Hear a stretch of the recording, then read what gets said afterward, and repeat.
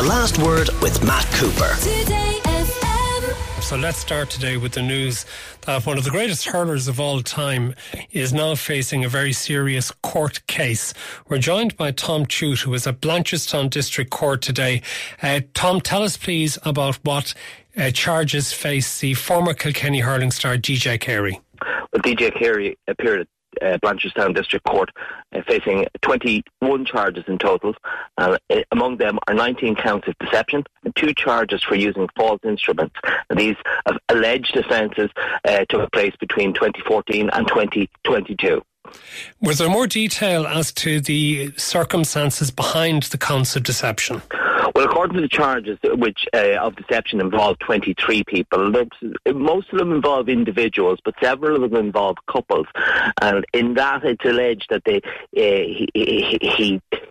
he induced them to make monetary payments after fraudulently claiming to have cancer and that he needed finances to obtain treatment. And it's alleged as part of that the offences were with intention of making a gain for himself and to cause a loss to someone else. And then linked to that are the charges of using false instruments to induce another person to accept it as genuine. Have the names of any of those whom he is alleged to have defrauded emerged? None of these alleged donors were named openly in court, but they are in the body of the charge sheets. They weren't present for the proceedings, and no plea has been entered by Mr. Carey, who was remanded on bail. He was also served with a book of evidence because the DPP had given Gardaí directions for trial and indictment. Now that means the case will go forward to the Circuit Court, which has wider sentencing powers. Judge John O'Leary granted the trial order.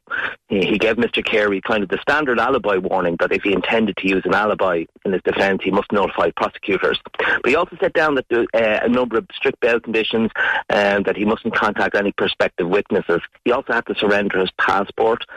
We were told that he does intend to try and get some work in the UK and go back and forth between Ireland and the UK, but he must notify Gardaí where he would be at those times.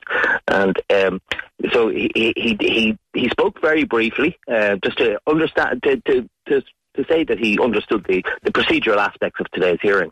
But he didn't make a plea guilty or not guilty? No plea has been indicated at this stage. However, he was granted free legal aid. Now, this came toward the end of a very brief hearing.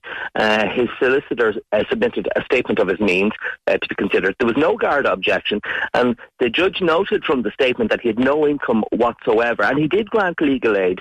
It was asked by the defence perhaps that he have a senior counsel representation as well. However, Judge John O'Leary, he said that part of the request could be made at the Circuit Court.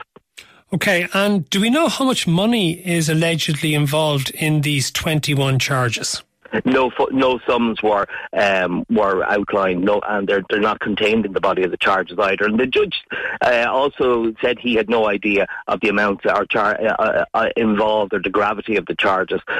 So simply we had the DPP's directions that the case should go to a higher court. And when will this all happen? He will face his next hearing in November. On November 3rd, the case will be lifted for mention at Dublin Circuit Criminal Court in the CCJ in Dublin. Okay, Tom Tuite, court reporter, thank you very much for being with us here on The Last Word at Today FM. The Last Word with Matt Cooper. Weekdays from 4:30.